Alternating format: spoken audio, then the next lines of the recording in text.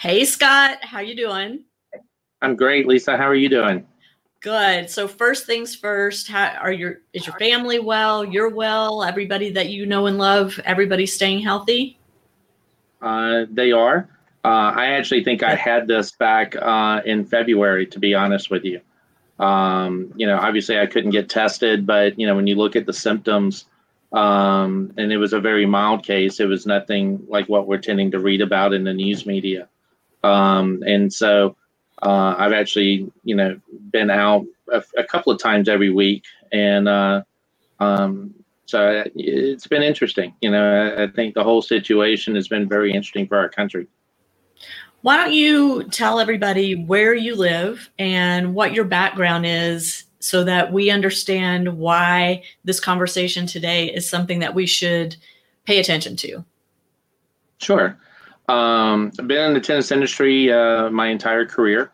I'm currently the director of the tennis management program at Methodist University, the PTM program there.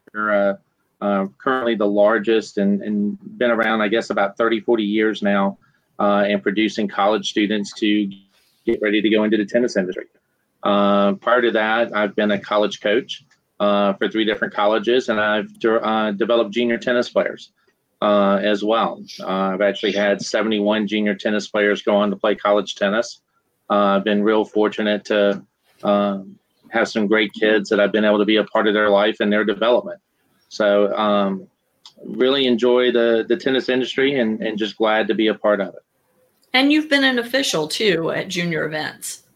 I have. I've been a referee for junior tournaments for, I guess, about 25 years now at a lot of tournaments around North Carolina. I actually did the USTA National Boys 12s clay courts down in Lake Nona a few years ago as well. So you have a variety of experiences in the tennis industry, in the tennis world. You continue to stay involved in tennis. Last year, we did a podcast together, and then I Yes, with guess, Gary. yeah, and a few days ago, you posted something on Facebook that caught my attention, and I shared it in the Parenting Aces group where we have more interaction than we do on this page. And it kind of led to us, you and I, exchanging a couple messages and figuring out that we needed to do this today and have this conversation because there's a lot going on with college tennis, and a lot of families, for them, college tennis is the carrot. It's the thing It is. that we all want for our children, and for a lot of our kids, it's the realistic goal. They may say they want to be number one in the world and emulate their favorite pro player, but for most kids, college tennis is an achievable goal. It is. And a lot of people don't realize that playing college tennis is a very achievable goal. Matter of fact, there's positions every year that do go unfilled, where coaches wish they had players and they don't. And I think that what we have developed as college tennis, as we all know it over the last 15 years, 20 years, is definitely about to change. One of the articles that you're referring to that I was talking about referenced how college tennis may be amongst the sports that disappears from colleges. How the athletic departments are focused on the loss of revenue and looking to cut expenses. Matter of fact, I think it was about a week ago, the several of the commissioners of several Division I conferences and their athletic directors petitioned the NCAA to drop the minimum of 16 sports as a requirement to be NCAA Division I, which means that they're really looking at, how do we reduce expenses? They just lost Right. as a group $375 million with the NCAA spring basketball tournament. And who knows what's going to happen to, if football can't play this fall. And unfortunately, in college tennis, we're a non-revenue sport, such as baseball or soccer or volleyball. And we're going to have to find ways to show that we're relevant. And I'm afraid it's about to change significantly. Well, let's point out that the NCAA did decide not to cut the number of Yes. number of sports for D1 status. So that was good news. We think, we hope. I mean, it's got to be, right? I think it's great news that they denied that. However, I still think there's going to be changes coming down the pipe. Dan Beebe, who used to be the commissioner of the Pac-12, presented an idea that a lot of that's, I guess, taking some hold in college circles is that we have revenue sports and we have non-revenue sports. And he went so far as to say that we quit giving scholarships to the non-revenue sports, which obviously, just as you said, college tennis is the carrot for our junior tennis players and their families. That's a significant change. And I don't think it will come to that, but it would not surprise me if we do have some changes over the next few years, trying to find a way to mitigate the cost of non-revenue sports while continuing to enhance the, for lack of a better word, professional sports such as basketball and football that do generate the millions of dollars for the colleges and universities, so they can then have the non-revenue sports. So I do think changes are coming. Now, whether that's in the form of maybe there's, a conference for football and basketball and then a totally separate, more local conference for the non-revenue sports, or, finding other ways to manage that. A lot of times with small Division I schools, they only have a roster of 6 or 8 students. And when you look at the Division II schools and Division III schools, which use college athletics to drive enrollment, you'll see 12 or 15, or in our case at Methodist being Division III, we have 26 guys and 18 females on our men's and women's team. Really?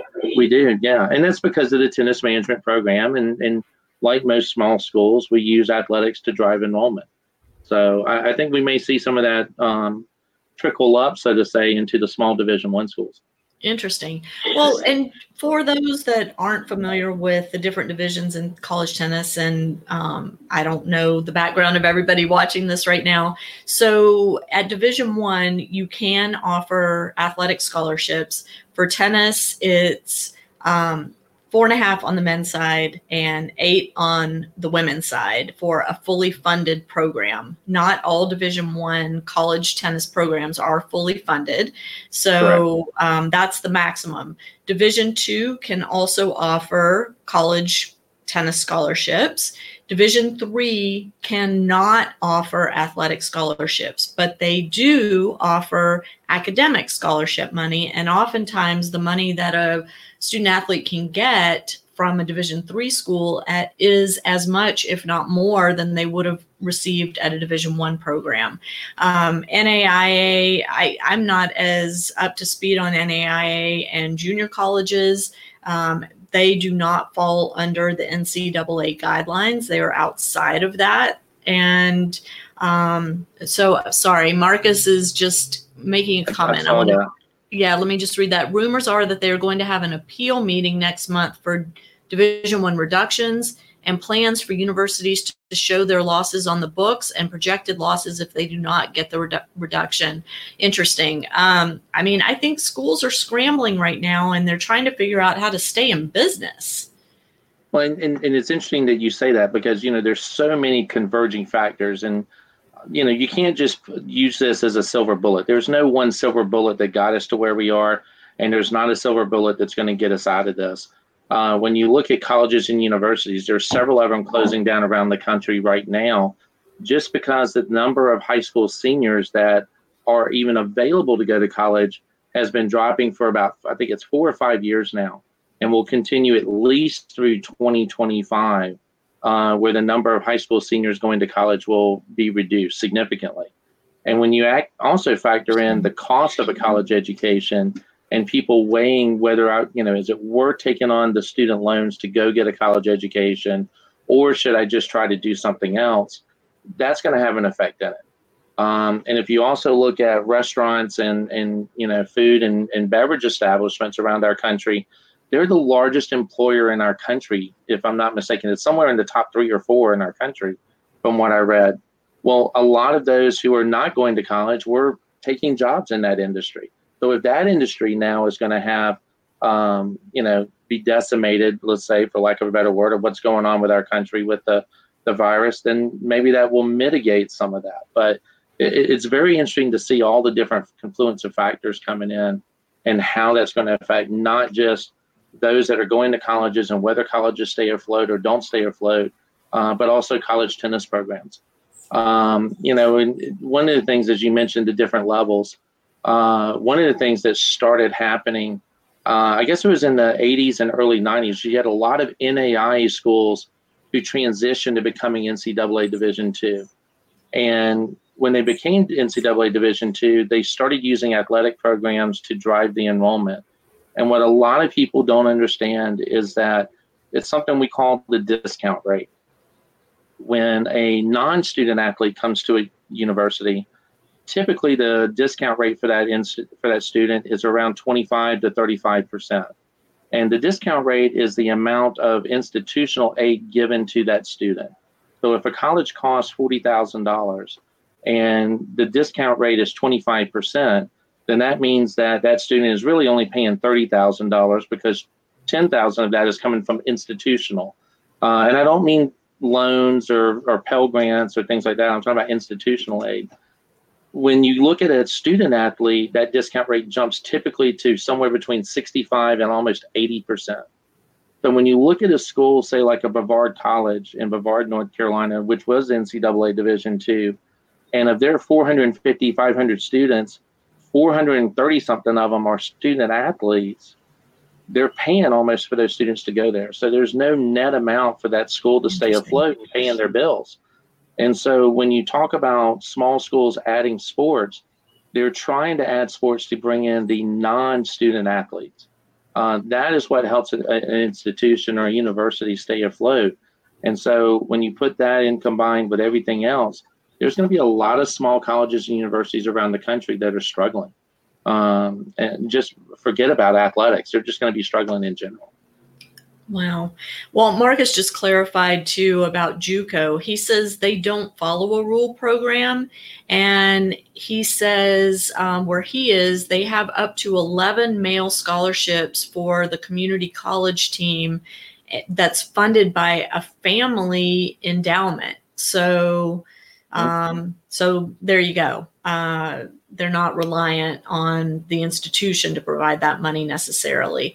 But Scott, what you're saying, I mean, that's really scary that, or maybe it's a good thing. Maybe it's like everything else that things have gotten so out of control with college tuitions. They were continuing to just escalate year by year by year, right. So much so that a lot of schools were offering students a way to lock their tuition for the 4 years or 5 years that they were going to be there, so that they weren't subject to those increases each year. So maybe this is an opportunity for everybody to reset. Certainly we need that reset in junior tennis and junior competition with all the travel and the expense around developing junior tennis players. Maybe that same kind of mindset is going to infiltrate other businesses and institutions like our universities.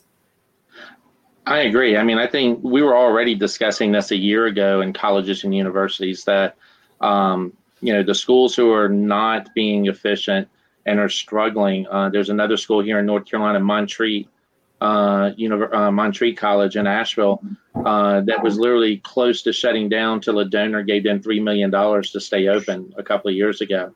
I think we're going to see a lot of universities that, never mind the athletic side of it, they are going to struggle to stay afloat. And it would not surprise me for us to see in the small Division I schools some of what's been happening at the smaller schools, the Division II schools and the Division III schools, where, athletic directors you need a roster of 12 or 15, so that way we can justify your program staying afloat. A lot of times coaches, myself being a college coach, that's a lot of people to deal with a practice or in trying to manage it and trying to give equal time to everybody. So, I think it's definitely going to change what's going on with college athletics, and especially in regards to tennis. When I was coaching at Queen's University in Charlotte, I had a roster of 12 players, which is what we were looking for. The college actually wanted me to have, I think it was 14 or 15. And of course, when you're dealing with that many players, it's difficult as a coach. It's difficult to give everybody the appropriate amount of attention. So, I think it's definitely going to change what's going on with college athletics, and especially in regards to tennis. When I was coaching at Queen's University in Charlotte, I had a roster of 12 players, which is what we were looking for. The college actually wanted me to have, I think it was 14 or 15. And of course, when you're dealing with that many players, it's difficult to give everybody the appropriate amount of attention. Right. Diane's asking, when you have those big rosters, how many actually travel with the team? Sure. For example, when I was at Queens, we actually had a travel roster of 7 or 8. And then what we would do is, because we were limited to 25 dates, we would actually schedule 2-a-days a lot of times and play 2 different teams on the same day.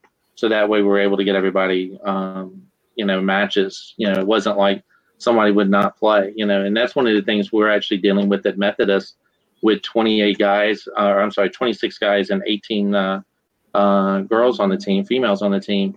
Not everybody's getting to play, and we only have 20 dates at the NCAA Division III level. So we're actually getting ready to restart our club team with the tennis on campus for USTA, and other things so that we can get them matches and get them play opportunities. Right, right. I mean, I don't know. This whole thing is, I have such mixed feelings because, like I said, on the one hand, we really need some significant changes in how tennis is structured, and the whole issue of not awarding scholarships to the Americans, but having too many, and that too many is relative, international players on rosters, and the American players not feeling like they have equal opportunity or whatever.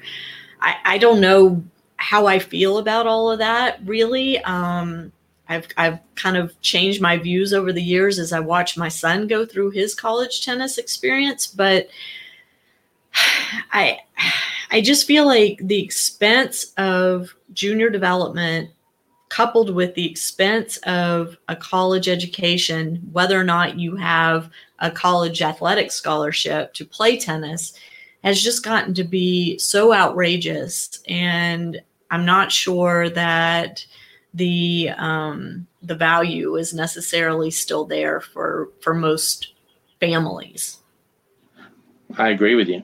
And I think it's a decision that each family has to decide what they're looking for. Junior tennis is so tough. And I think some of the changes that are being made by USTA with now the Net Generation Tour, in addition to the 7 national levels, I think that's going to help. I think it's going to give some, for lack of a better word, some realism to parents and players about where they really truly fit.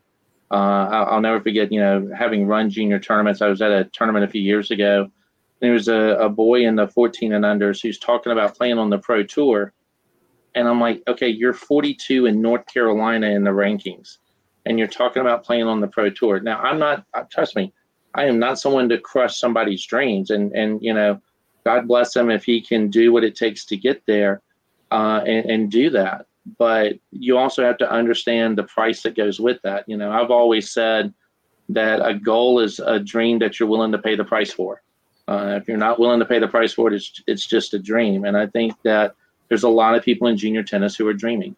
I was very fortunate to work with Ty Kwiatkowski for 7 years. And, here's a kid that's, top 10 in the country in the 12s as a 10-year-old. And then he's, the number 1 blue chip recruit. He wins the NCAA Division I title in singles, and, struggling to make it on tour. And, it's so hard to make that. And so I think with junior tennis, parents and players are going to have to decide what's best for them. Just to give you an example, one girl I coached, she didn't have the resources to play the national level.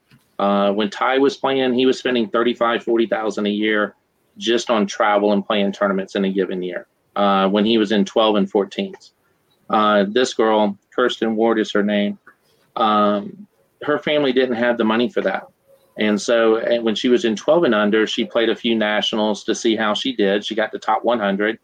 And then she made a conscious decision to only play North Carolina tournaments in higher age divisions until she could do that in the 18s. And then when she was 15, she was actually top 15 in the South, and, was able to, in the 18s, and was able to start playing at that level again. And it saved them obviously tens of thousands of dollars through the years because she just couldn't afford to do it. So I think every family's got to decide that. Yeah. I mean, I think it's a huge financial commitment. We've known that for a long time. The college carrot has become further and further away, to more and more difficult to reach.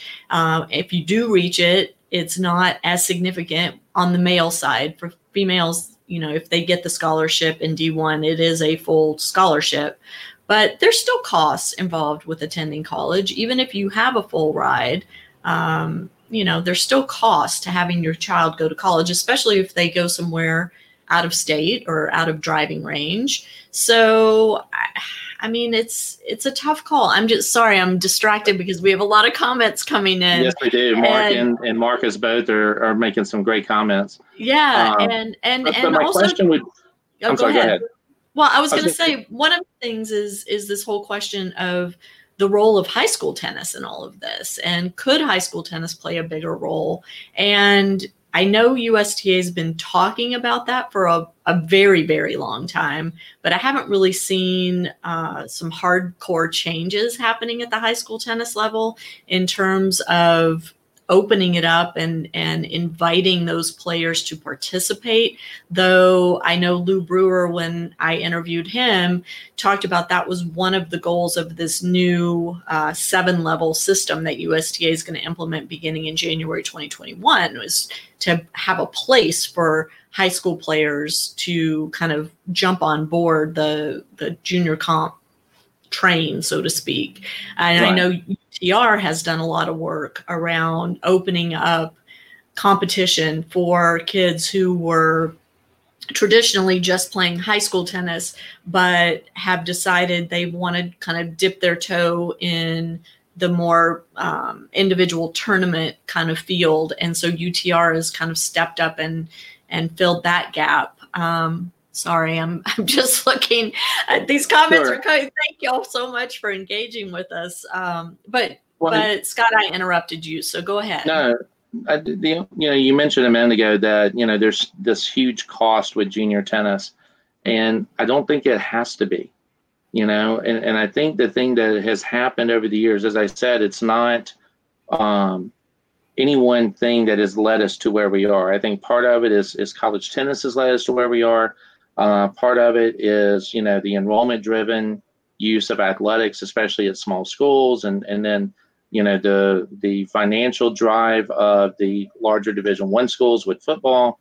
But it's also in junior tennis as well. I mean, there is a tennis academy on every block. Every Tom, Dick, and Harry has their name on a tennis academy now. That is true. Yeah, and that used to not be the case.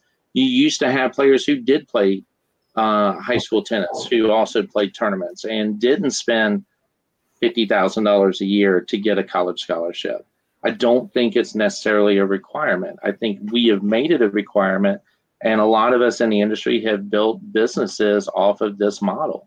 And, is it going to be the end of that business model? I don't know. It'll be interesting to see. I think what will actually drive that, as anything, is supply and demand. And, I think the parents are going to be probably a little more cautious and a little more educated going forward as to, wow, do I really need to spend, $10,000 or $15,000 a year on my kids' tennis and hope for a return? So I don't think it necessarily has to be that way. But I think it's going to depend on what happens with college tennis as the driving force for that. Yeah. Your comment about high school, I think one of the things that makes it very difficult for USTA or any national organization to have an effect on high school is that high school tennis is treated differently in every state. Some play spring, some play fall. Some states have co-ed teams. So I think it's different in every state, and that makes it very difficult. It does. And, it's so funny because I was just interviewed for another platform, and one of the questions was about my own tennis experience coming up. So I had to sit down and kind of think about, my tennis development. I was not very good. But in 8th grade, I was in a private school for 2nd through 8th grade. And as a private school, the 8th graders had an opportunity to play on the varsity high school tennis team. And so I was on that varsity team, and my doubles partner and my doubles partner was also an 8th grader. We actually won the state doubles high school championship that year as 8th graders. And it was awesome. I was terrible. It was totally my partner carried the duo, but what was so I'm sure you did I'm sure you held your own. Well, what was interesting is that I get to Georgia and I have a kid who plays tennis, and we look at what high school tennis was like in Georgia. They don't have an individual tournament in Georgia, right. Only team. And so he didn't have that opportunity to win a state championship as an individual. The team won his senior year of high school, which was a really cool way to culminate his junior tennis. But, the kids don't have the opportunity to compete as individuals in Georgia. Now, every state's different. So it's a difficult situation, but that's one of the highlights of my junior tennis is winning that state high school tournament. Absolutely. And that's the thing I think we get away from is that everybody's trying to take the same path to get there. And there's so many different ways to get there. There's so many different paths to enjoying your junior tennis. And whether that's ending up playing at the Division I level, the Division III level, you listen, having been around tournaments, you see so many kids and or their parents. I'll never forget, I was at a North Carolina Level 5, which is a novice tournament a couple of years ago. And this 10 and under boy is playing his first tournament ever. And his dad's running around talking about him being a future U.S. Open champion. And again, I don't want to quash anybody's dreams, but I'm like, I looked at the dad, I was like, hey, let's just play the first match. Let's get this going. And, when you look at the number of players who make it to the pro tour, and when I say make it, I'm talking about that they get to, let's say top 200 or top 300, where they're really not making a living. They're not making it. They're not the Djokovic, and that's a whole other discussion we can all get into. But, it is such a low percentage, and people just don't realize that. Even being able to play at a Division I school on a, I'm not going to say a full ride, but let's just say, the maximum scholarship you can get, because we all know that on the guy side, with Title IX, they're not getting full rides, or very few. It's so hard to get there. And there's, I've also seen where it's not always one path. Everybody wants to make it one path, but it's not. Right. And, even within the same family, absolutely. Same family. Right. Absolutely. And to me, I've one of the things I've said in tennis, I feel like we do an awful job of parent education. And honestly, before your website came along and your group, parents, they were just learning from each other, and they still do. Whatever Susie's doing, okay, well, we're going to do what Susie's doing. Mm-hmm. Well, that may not be the best path for you, but that's what they're doing. And, and it's the easiest way is to go spend money. You can spend money and go play 14,000 tournaments and, travel wherever. But that's not the best way. And it doesn't have to be that way. Right. Well, I think, one of the good things coming out of this shutdown, and let me just say that tennis in some areas around the country is reopening. So there are areas that are we're going to start to see competitions. I mean, we're already seeing it. I'm getting text messages all the time from people opening up and offering competition opportunities. I have my own feelings about that if you want to follow me personally, you can read them. But I think this has provided us a real opportunity to have these conversations and reformulate our message about why tennis is so great as a community. We can, as a tennis community, a global tennis community, reformulate that message to stress the lifelong aspects and lifelong benefits that kids gain from playing this sport. It's not just about winning championships. It's not just about getting scholarships. It's not just about, winning Wimbledon. It needs to be about the life lessons and the opportunities and the relationships that you can form as a result of participating in an individual sport, where it's you out there laying it all on the line, or you and a partner out there laying it all on the line, and taking personal responsibility for things like that. So I think it's going to be very interesting to see if that messaging is adjusted as we start to roll things back out. For me personally, through Parenting Aces, through this platform, I have tried over the 8.5 years that I've been doing this to talk a lot about relationships and life lessons, and picking coaches that stress character and those types of things. Sometimes I feel like it falls on deaf ears, but I'm going to keep saying what I'm saying, because for me, that's what keeps me involved in the sport. It's the relationships, it's the life lessons. And I've shared, numerous times now about my son's experience interviewing for his first job, and the fact that when he was sitting in job interviews, pretty much the entire interview centered around the fact that he had played a college sport. It wasn't around, anything else. It wasn't about other job experiences or hobbies or anything like that.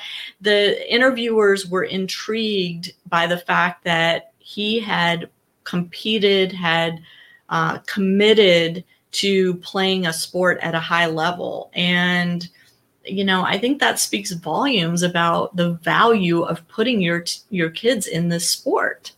And Absolutely. I think we need to start stressing that even more. And I, in my opinion, as I said, I think it's on many levels. I think the parents need to do more research. They need to make better decisions for their kids. I'll give you an example. I was at a tournament about a year ago, and there was a 10 and under match on clay courts on the orange court with the orange balls in front of me. And, the whole purpose of the red, orange, green is so that kids who are 10 and under can actually play the game as though they're, 18 and under. And yet what's happening is they're moonballing. And what's ironic is, I know these parents from seeing different tournaments, but I don't know them. And they're over there just complaining about the moonballing and just around. So I walked over, and for shock effect, I looked at them and said, well, it's your fault. And I walked away. And in about 5 minutes, a couple of the parents walked over and go, well, wait a minute, what do you mean it's our fault? This is why I love you, Scott. and they're like, what do you mean it's our fault? And I said, look, I know you guys are in Charlotte. And I said, I know you guys just switched coaches about 3 weeks ago. And I said, I know from my experience having, developed the players I've developed through the years playing at those levels, it takes me 2 years to get a player, whether they're 10 or 15, from point A to top 15, top 20 in North Carolina, where they're now getting towards the higher level, where they can play the game. And I said, but you won't give the coach that opportunity for 2 years, because if your kid's not winning in 40 days, you're taking them to the next coach down the line. And I said, so you have got to find somebody you believe in, trust, and give them the opportunity. And you know what? Your kid's path is going to be different than somewhere else. The 71 I've had go play college tennis, I've had, I think it's about 20% of them use a one-handed backhand. I've had several of them use two-handed backhands. As a coach, you have to mold the player and not just say, okay, well, we're going to do all this or do all that. Harry Hopman, he was such a great inspiration to me and such a great coach, because he took the player and what they brought to the game and made them the best they could, and not just, okay, well, there's only one way to skin the cat, so to say. And so I think parents have to do it, and I think we as coaches have to do it. We have got to educate our parents to know what they're dealing with. We're the professionals, and they don't know. They don't understand. I have a girl that I've worked with for the last 2 years. She's 13 years old, now 14. But at the time, she was 13 years old and 5'11", and tagged the ball. I mean, when you watch this girl hit on the court, you're like, okay, what country does she play for? What college? But I have not and will not push her to ever go play that level of tennis. She will probably end up playing at a very small D1, maybe a D2. Why? because she'll never play the Tar Heel qualifier. That's their family vacation weekend. And so I know that her family is not committed to doing that junior route. Now she may, and it would be awesome if she ends up playing at a Chapel Hill one day, or, a Power 5 program that's top 20 and maybe have a chance after that. But I'm not going to push that at a 13 or 14-year-old because I know her family doesn't value what she would have to do to make that track. So I'm not shortcoming her. I'm not, treating her any different, but I also realize there's going to be some limitations for a while until she decides what she really wants to do. And I think we as coaches have to realize that and not just try to push everybody and only focus on the ones that quote unquote make us famous. The players are not here to make us famous. We're here for them, and we're here to make them better and reach their goals. They're not our goals. All of our days are done. My playing days are long done, but we're here for them. They're not here for us. And so I think this predicament that we're in as an industry is that there's the college side of it with the Division I tennis and the football and basketball revenue and what that's going to end up doing to the non-revenue sports. There's the small colleges at Division II, Division III, NAIA, that, just the demographics of what's going on with college age students and having the higher discounted rate student athletes driving the enrollment, which is going to it's really going to put the financial burden on a lot of schools. There was an article written in the Winston-Salem Journal last week about the transition of UNC Pembroke and Francis Marion from the Peach Belt, which is a very heavily funded Division II conference, to Conference Carolinas, which actually I think has a scholarship limit still of about 2 for men and for women. So it's very lightly funded athletics, and he was saying it was because of COVID. It really wasn't because of COVID. It was the financial pressures those schools were feeling trying to compete in one of the toughest conferences in Division II for years. But that's part of it. Part of it is the parents, making better decisions for them and their families and not chasing points and not trying to, Johnny, I'm living through Johnny, and Johnny's going to be the best dang tennis player, and part of that I think comes from the, used to with media, we didn't know what happened around the country. I remember when rankings were produced once a year on a sheet of paper that were mailed to you. Yep. And that's the only time you knew where you stood. Otherwise, you just had to guess.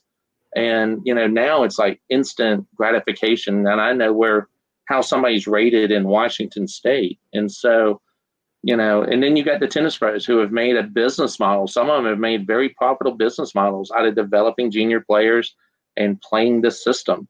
And I'm not saying it's wrong. It's what, it's economics, but I'm hoping that the economics will change. And I'm hoping that, what happens at the college level will change and bring us back, and I'm starting to sound like the old geezer, the old grandpa now, back to the old days.